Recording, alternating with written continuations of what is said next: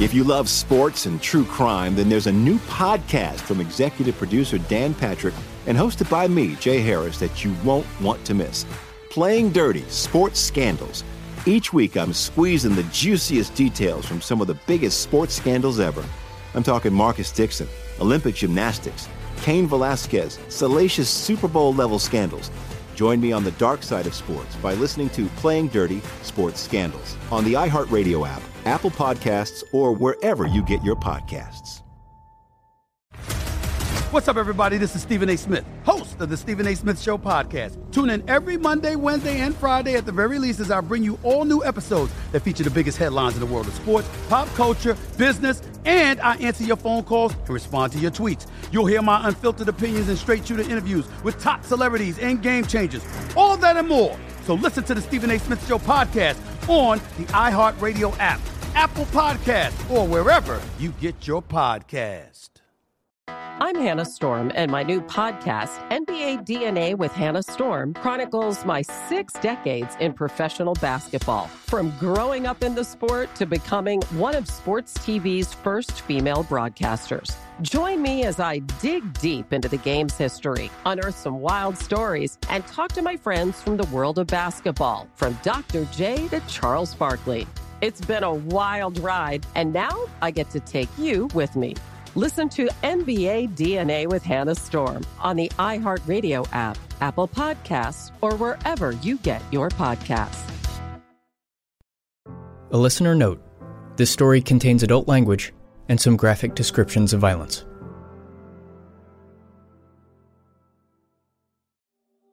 Previously on Caruth. The phone rang, and they were like, "Your daughter is at the hospital. She's been shot." It is miraculous that he survived because Sharika was in very bad shape when she came in. Finally, Ray comes in with another woman. This was very new at the time, cell phone triangulation, and we could put Ray's cell phone where she was shot. Her blood pressure was down. She was hypotensive. When that happens, the baby doesn't get oxygen, and that causes brain damage. She was existing. She was not living. So I didn't have to think long on making that decision. And I knew, and I know she knew, that her son was in good hands.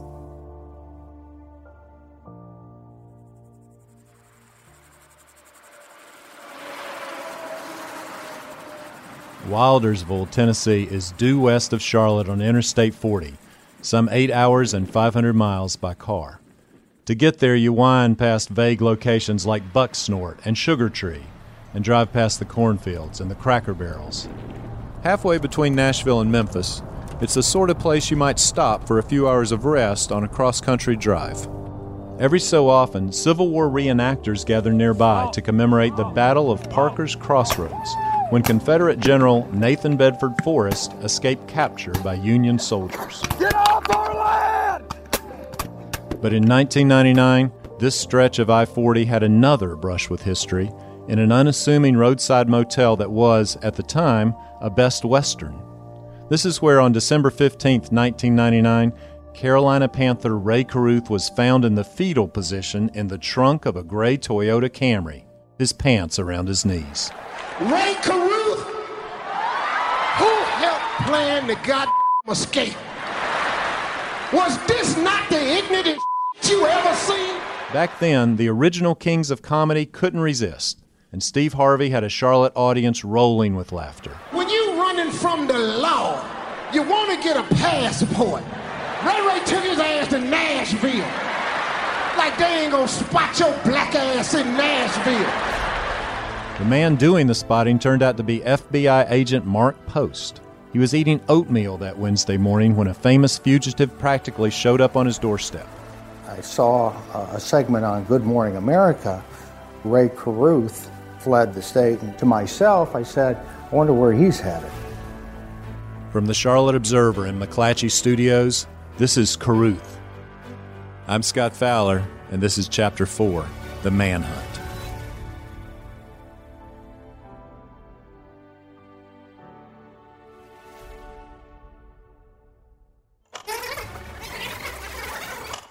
To understand how Caruth arrived in Tennessee, we need to take a step back.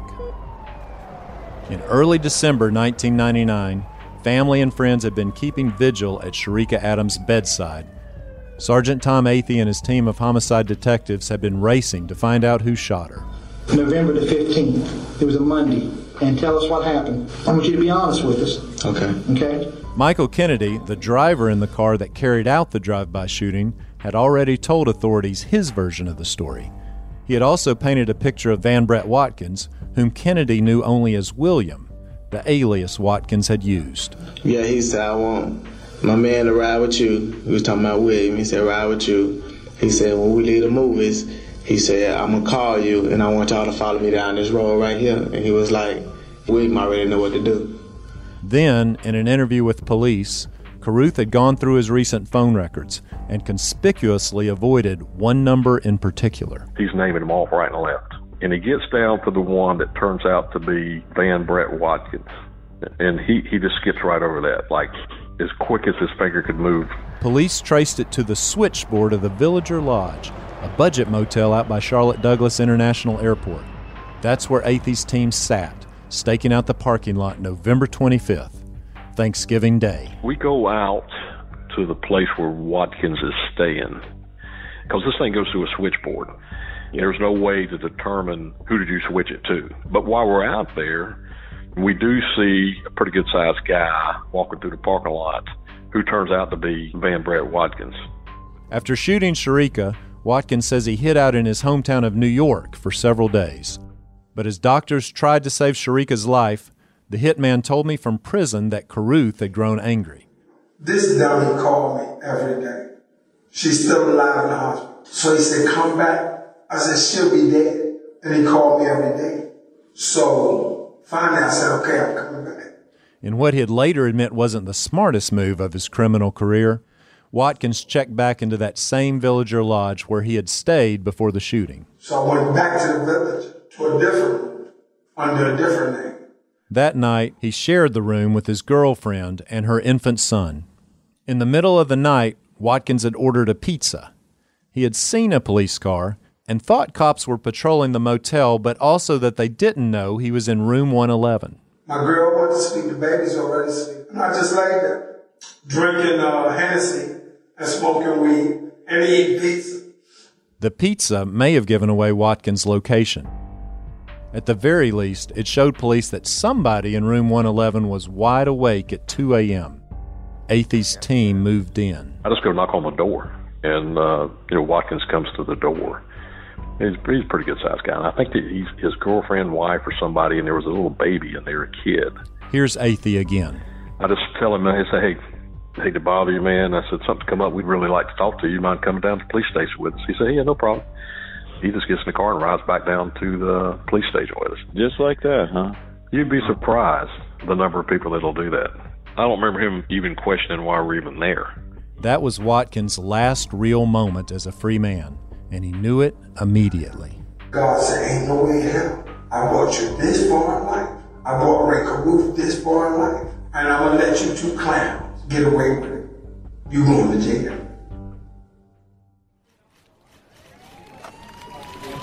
Down at the police station, the hitman wasn't as calm. He told police that his name was William Edward Watkins, his dead older brother, to try to hide his outstanding arrest warrants. And in the interview room, Watkins pushed back, literally, on Athey's aggressive questions. We tried to, like we do on interviewing all these people, find something that's really going to bother him. And we think we're talking about, the girl that's in the room with him, and that's his baby, anything that's going to cause him, hey, look, we already got somebody that's saying this is what you did. You don't tell the truth, you're never going to see these people again. I mean, we just use enough to keep going. Because at some point, he jumps up like he's going to kick everybody's ass. Watkins does? Yeah. Now, are you a big guy, too? I'm about 230. I'm a weight level, I'm a big guy. Yeah, I said, dude, you ain't kicking nobody's ass in here. Yeah. I'm not afraid of you. Watkins refused to cooperate at first, but police still thought they had enough to arrest Carruth. So as Detective Price continued questioning the hitman, Athey drove to Carruth's house.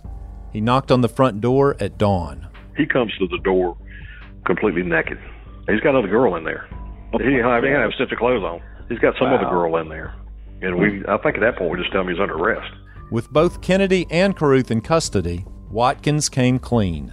He could sense this was going to get turned on him and him alone. So he gave it up, and it really blew my mind because I've interviewed a lot of murder suspects, and it's rare to see one completely flip like that. This is Price. But once he started telling the story, since we had worked it for so long, we knew that it was true because his story fit everything that we knew. And it wasn't that we were giving him information and he was regurgitating it. He was actually telling us the story from the movie theater all the way down to the shooting and then what had happened after the shooting.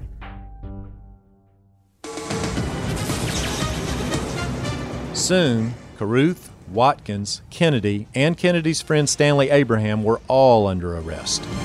Pat Summerall with John Madden. And John, let's talk about the troubled Carolina Panthers. First News of Carruth's arrest barreled through the Panthers' locker room and beyond. Oh, man. We're in disbelief. Like, what? What are they talking to Ray? You know? This is Mike Minter, Carruth's former teammate on the Panthers. I think basically what people think is, oh, okay, nothing's going to happen out of this. No way. That can't be right. With the help of his family, local bail bondsman, and $125,000 of his own cash, Carruth was able to post a $3 million bail on December 6th. He'd spent 11 nights in jail. Of the 4 men, Carruth was the only one who bonded out. That bond had several stipulations. Carruth could not leave Mecklenburg County, and he had to surrender to police if Sharika or Chancellor died. She was existing, she was not living. And so I made the decision to take her off of life support. At 12:43 p.m. on December 14th, 1999, Sharika passed away. Within hours, Carruth was gone. Carruth never had a shortage of women who wanted to be nearby. The entire time Sharika was pregnant with their son, he dated at least 1 or 2 other women. He also had numerous platonic female friends. One of those was Wendy Cole, who owned a Charlotte hair salon at the time. She was in her late 20s, and she knew Carruth's mother and his cousin, too. Cole sometimes fed Carruth's dog when he was out of town for away games. At the time, Cole was planning a trip to California. Carruth, who was from Sacramento, knew it. Soon after Sharika's death, he begged Cole to take him with her. Ultimately, she agreed. Because he panicked. I mean, here's what happened. This is David Rudolph, who was Carruth's lead attorney during his murder trial. Carruth authorized him to speak with me for this project. Sharika Adams died, and he got a call from George Lauren. And, he was out on bond at the time. And George said, you need to turn yourself in. And Ray said, what's going to happen when I turn myself in? Why, will they continue the bond? And George said, no, they're not going to continue the bond. They're probably going to just lock you up. And Ray panicked, pure and simple. And I don't think he had a plan particularly. I don't know that he was going anywhere in particular. And it's another example, I guess, of his flight reflex kicking in. In the dozens of interviews I've done over the past year, that characterization of Carruth has come up a lot. Rudolph told me that Carruth now admits he was there when Sharika was shot. That had never been public knowledge before. Carruth maintains that Sharika's murder was a retaliatory hit by Watkins, due to Carruth going back on his word to finance a major drug deal. Carruth declined invitations to speak with me on the record for this story, but through his attorney, Carruth said he fled that night too, leaving the mother of his unborn son to the mercy of a vengeful killer. My reaction to Ray fleeing to Tennessee with yet another girlfriend was just another very big display of his cowardice. This is Sandra Adams, Sharika's mother. Because he had been a coward through all of it. And I think that may be how he keeps his conscience clear, because he didn't actually pull the trigger. He paid somebody to do it. So when it was come time to take the punishment, he ran out and didn't show up for that. So I just think it spells out in very capital letters his disposition. Around 10 p.m. on the night Sharika died, Carruth threw on baggy black jeans, a t-shirt, and a gray and black leather jacket, and climbed into the trunk of that Toyota Camry. It was messy back there because the two were leaving in a hurry. There were no suitcases, just clothes stuffed around the edges, along with a few energy bars and sports drinks, and a small purse holding almost $4,000 in cash. She dies, and we go back to try to lock him up, and of course he's gone. This is Athey again.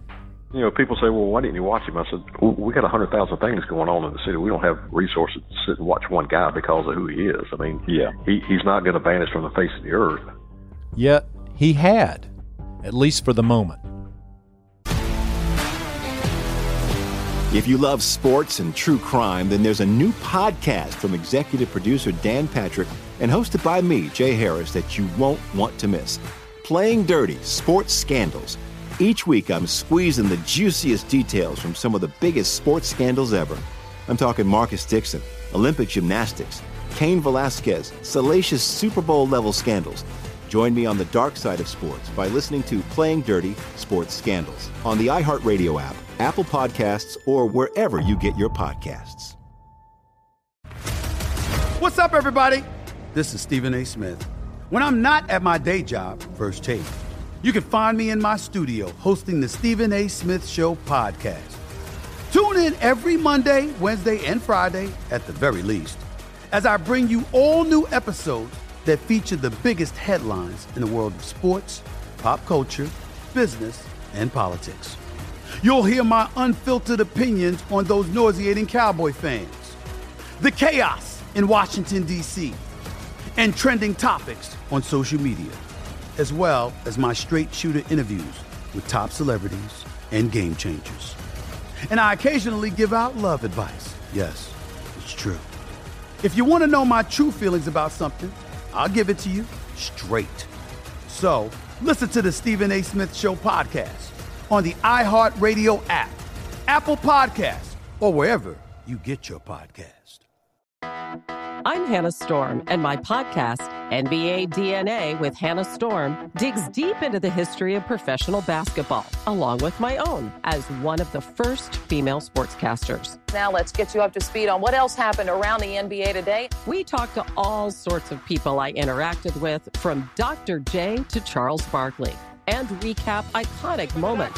Yes, he's got it. Here he comes. Way rock the baby to sleep and slam dunk. As well as some of the wild stories behind the scenes. We were like, what? What are we in for? The scoreboard crashes before we even tip a game off. Today, the NBA is a global sports and entertainment giant. Players are multimillionaires and cultural icons. Iguodala to Curry, back to Iguodala, up for the layup. Oh, blocked by James. LeBron James. And these stories are about how we got here, both on and off the court. And what's next? Listen to NBA DNA with Hannah Storm on the iHeartRadio app, Apple Podcasts, or wherever you get your podcasts.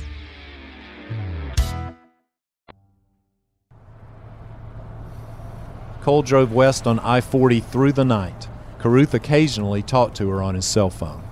By 8:35 a.m. December 15th, Cole was exhausted. She checked into room 149 of the Best Western in Wildersville. She needed to rest and to think. Carruth stayed in the trunk. Cole cared about Carruth and his family, but there were limits, and aiding and abetting a fugitive wanted for murder crossed that line. Inside the hotel room, Cole called Carruth's mother, Theodry, to tell her where they were. Theodry Carruth was relieved to hear from Cole. She had been speaking with various news outlets that morning, telling them, quote, "He's scared, and people have to know that. He doesn't know what's going to happen to him." She wasn't the only one relieved to hear Carruth was okay.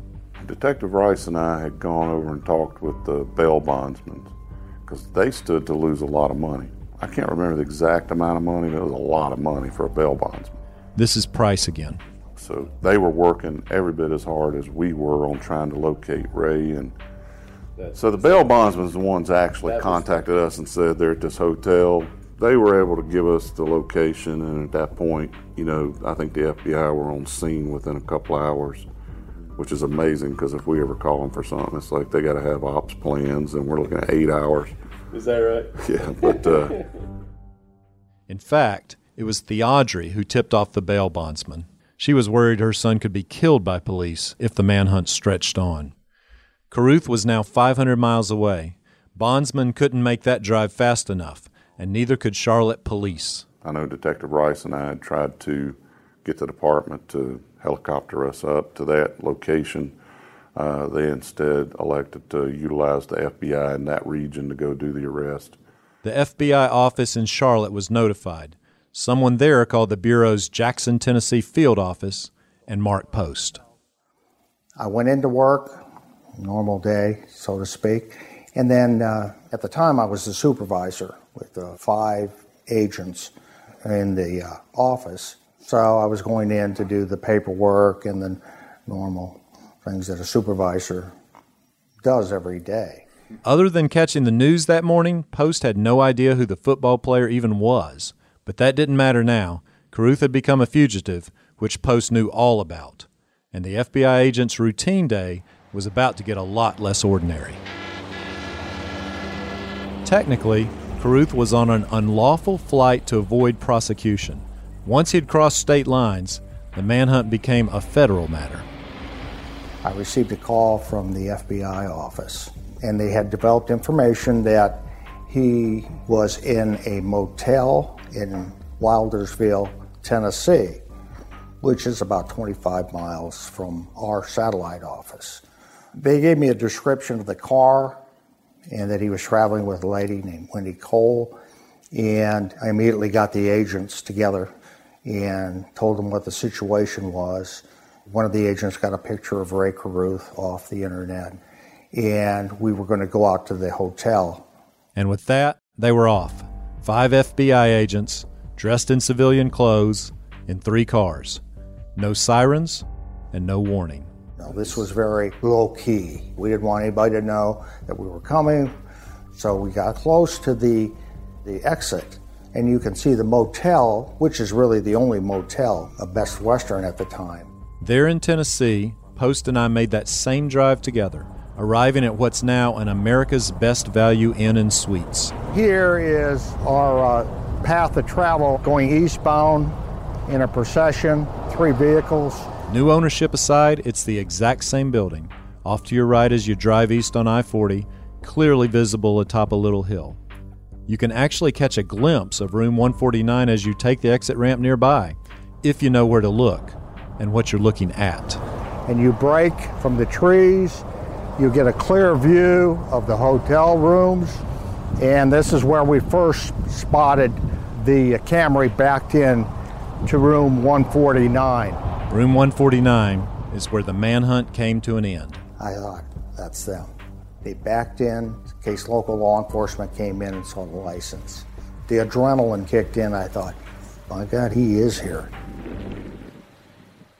Going directly to the room seemed risky. From what he'd been told, Cole was a relatively innocent bystander. With no way to know if Carruth was armed, Post wanted to control the situation and remove Cole from harm's way. I went to the office with another agent to the Best Western. The other cars went up onto the back side, overlooking the vehicle, keeping an eye on it. So we went into the hotel, spoke to the manager. There was a lady there at the desk, and we asked about the Camry, told them that we had a warrant for the arrest of an individual we thought was staying with her.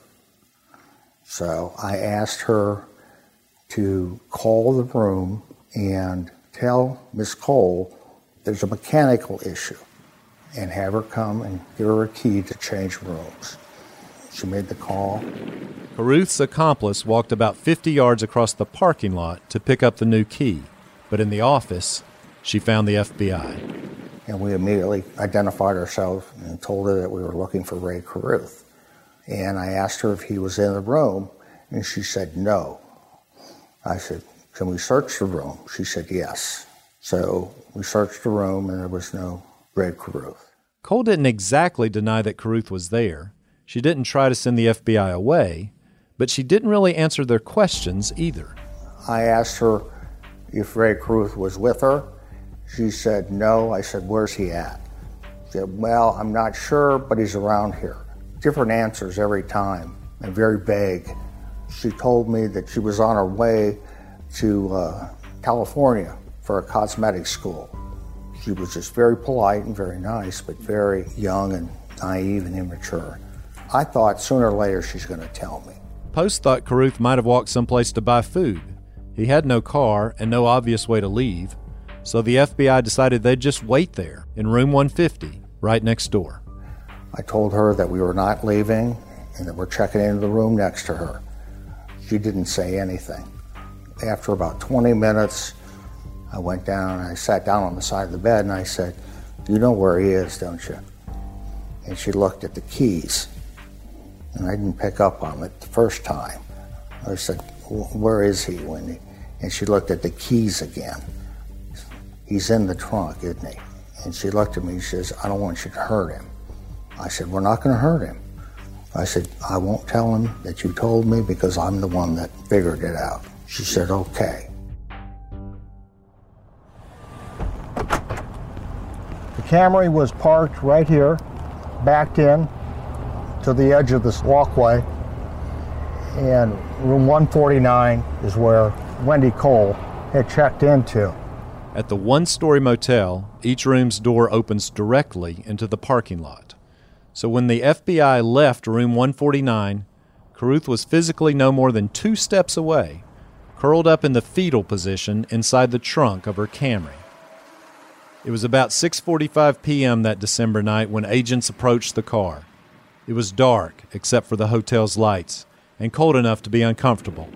Carruth had been stuffed in the trunk for almost 21 hours straight. The first thing that came to my mind, and I was most concerned about, was if he does have a weapon, he's going to commit suicide. Because of the circumstances of riding in a trunk, desperate to get out, he's going to be placed under arrest, and his whole career and life is taking a turn for the worst. I told her, this is what we're going to do. I want you to tell Ray that we know that he's in there and we're not going to hurt him. She did that, then stepped aside. One agent stood on either side of the Camry with guns drawn, ready to shoot Carruth if necessary. A third agent climbed down under the trunk, reaching up with the key to undo the lock. I said, Ray, I'm with the FBI and I have agents surrounded the car. I want you to cooperate with me and do what I say. I said, do you have any weapons? No. I said, as soon as we pop the trunk just enough, the first thing I want to see is those hands come out. Do you understand me? Yes, sir. Post gave a cue to the agent on the ground. The agent popped it up just enough and his hands came right out. I mean, I was surprised how fast, to a certain degree. He was laying on his side in a fetal position, so to speak. Because of all the baggage, there wasn't much room for him in there at all. So we helped him up, handcuffed him, and his pants were down to his knees. And we pulled his pants up, got him out of the trunk. We brought everything out that was in the trunk. There was 2 sport drink bottles, Gatorade type. One was full of urine, one was half full. There was a number of power bars and candy bar wrappers. Ray told us that he had $3,900 cash in there, which we found in a small lady's handbag type.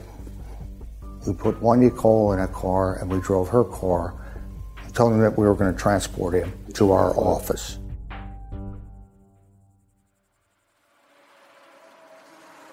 Carruth had trouble standing, but as the athlete tried to get the blood flowing to his legs again, Post had another thought. What if Carruth runs? Carruth was already a metaphorical runner, often choosing flight over fight. But he was also a literal runner with speed that helped get him to the NFL. If Carruth ran, would middle-aged FBI agents chase a 25-year-old with a 4.3 40-yard dash? If adrenaline took over, would one of them shoot him? Could Theodric Carruth have had a point? For a while I thought, this guy's a tight end or a wide receiver. He could run. And so that was a little concern that I had prior to us getting him in the vehicle, that he'd take off. Thankfully for everyone, after fleeing the scene of Sharika's shooting, he never stopped his car. He was scared and he took off. Misleading police. He's going through these phone numbers, and he gets down to the one that turns out to be Van Brett Watkins, and he just skips right over that. Panicking again after Sharika's death. My reaction to Ray fleeing was just another big display of his cowardice. Then spending his last day as a free man in the darkness and the cold, undressed and surrounded by bottles of his own urine in a space smaller than a prison cell. It's another example, I guess, of his flight reflex kicking in. Carruth was done running. He sure was very subdued and very meek and mild. No cockiness whatsoever. He was quiet. Yes, sir, no, sir. Agents drove Carruth to the FBI office in Jackson. There, they questioned him. They let him call his mother and tell her he was okay. When Carruth asked for a Bible, they tracked one down. When he said he was hungry, Post sent someone out for a chicken sandwich and fries. I mean, those agents were very focused and took the initiative rather than just accepting the fact that he's not in the car, he's not in the room, so I guess he's not here, let's go home. I think this is the first time I've ever found anybody in the trunk. If you love sports and true crime, then there's a new podcast from executive producer Dan Patrick and hosted by me, Jay Harris, that you won't want to miss. Playing Dirty: Sports Scandals. Each week, I'm squeezing the juiciest details from some of the biggest sports scandals ever. I'm talking Marcus Dixon, Olympic gymnastics, Cain Velasquez, salacious Super Bowl-level scandals. Join me on the dark side of sports by listening to Playing Dirty: Sports Scandals on the iHeartRadio app, Apple Podcasts, or wherever you get your podcasts. What's up, everybody? This is Stephen A. Smith. When I'm not at my day job, First Take, you can find me in my studio hosting the Stephen A. Smith Show podcast. Tune in every Monday, Wednesday, and Friday, at the very least, as I bring you all new episodes that feature the biggest headlines in the world of sports, pop culture, business, and politics. You'll hear my unfiltered opinions on those nauseating Cowboy fans, the chaos in Washington, D.C., and trending topics on social media, as well as my straight shooter interviews with top celebrities and game changers.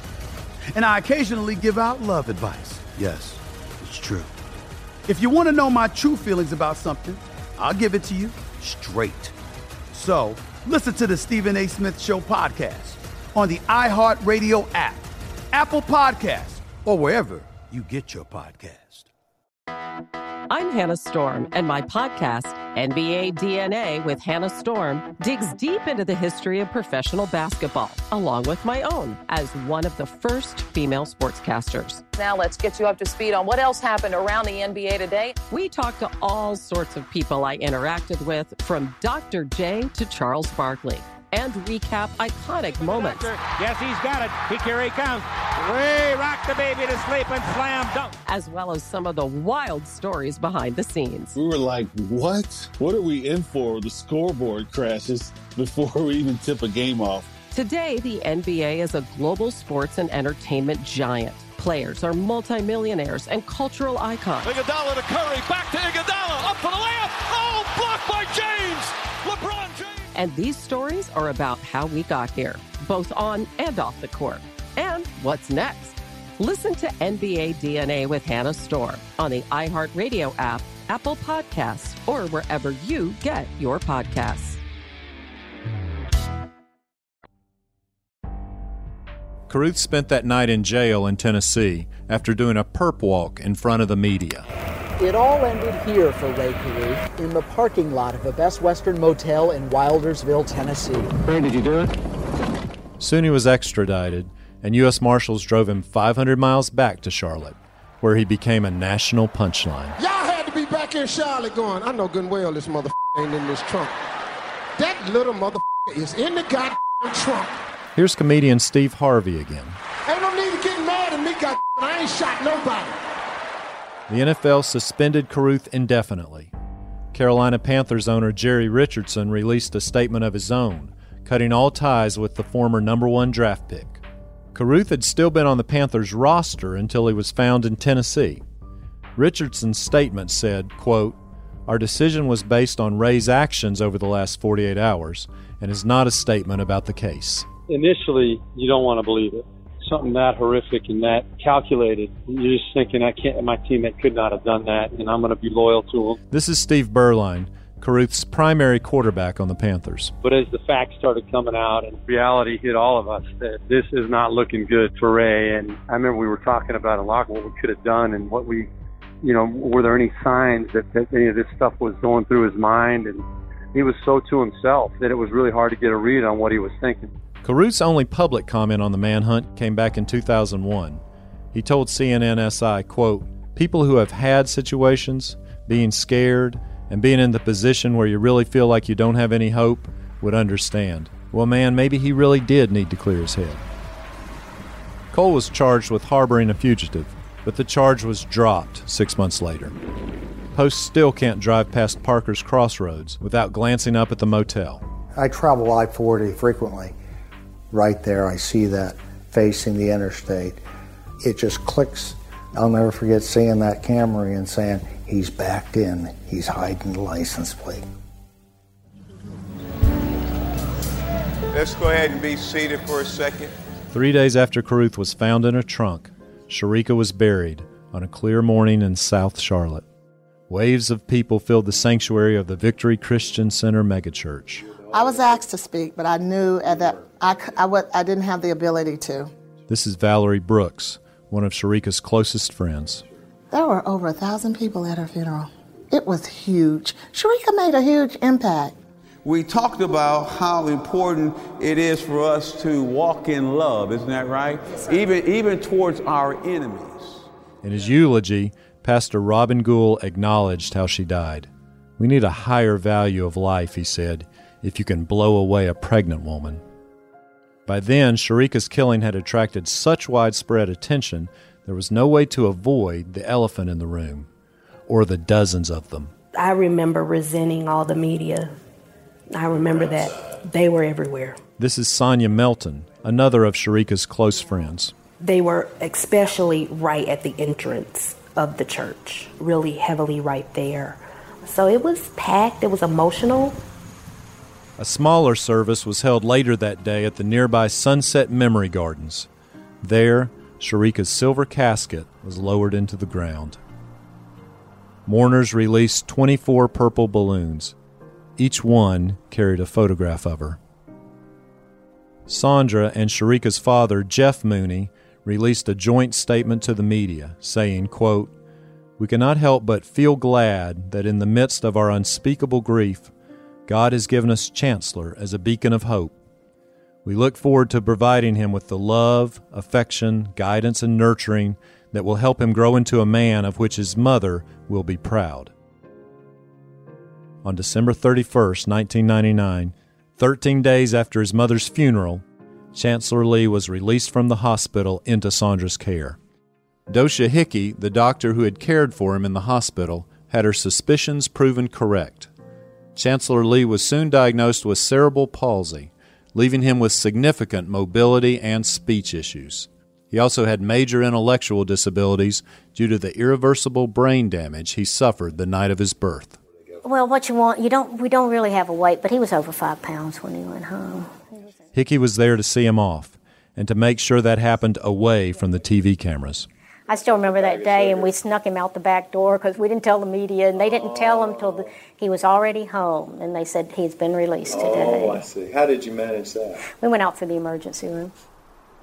Less than 2 weeks after burying her daughter, Sandra, at 42 years old, had become the primary caretaker for her grandson. As she braced for life once more as a single guardian, a separate struggle was taking shape, led by someone else who'd been there at Sharika's funeral, veteran Charlotte attorney Gentry Caudill.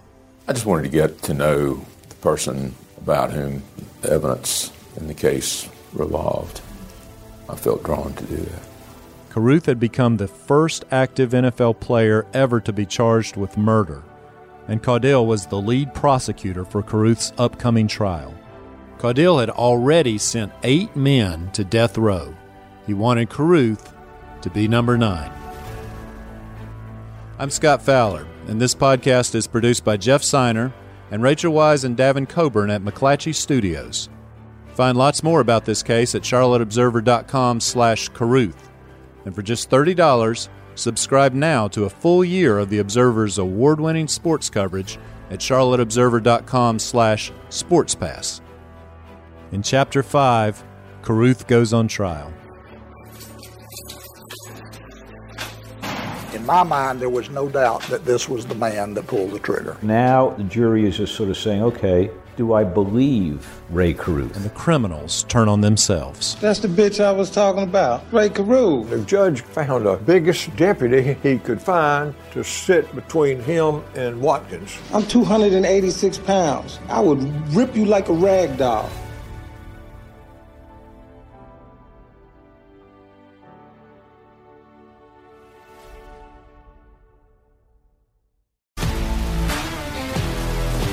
If you love sports and true crime, then there's a new podcast from executive producer Dan Patrick and hosted by me, Jay Harris, that you won't want to miss. Playing Dirty: Sports Scandals. Each week, I'm squeezing the juiciest details from some of the biggest sports scandals ever. I'm talking Marcus Dixon, Olympic gymnastics, Cain Velasquez, salacious Super Bowl-level scandals.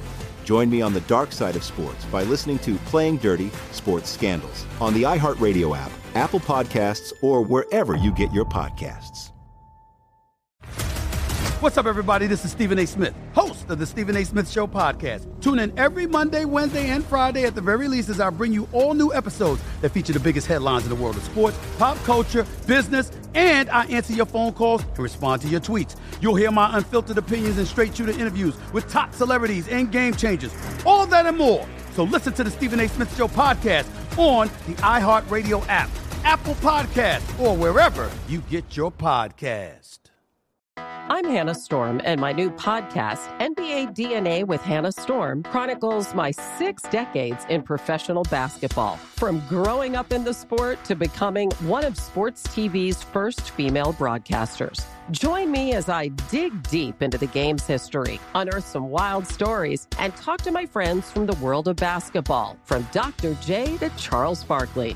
It's been a wild ride, and now I get to take you with me.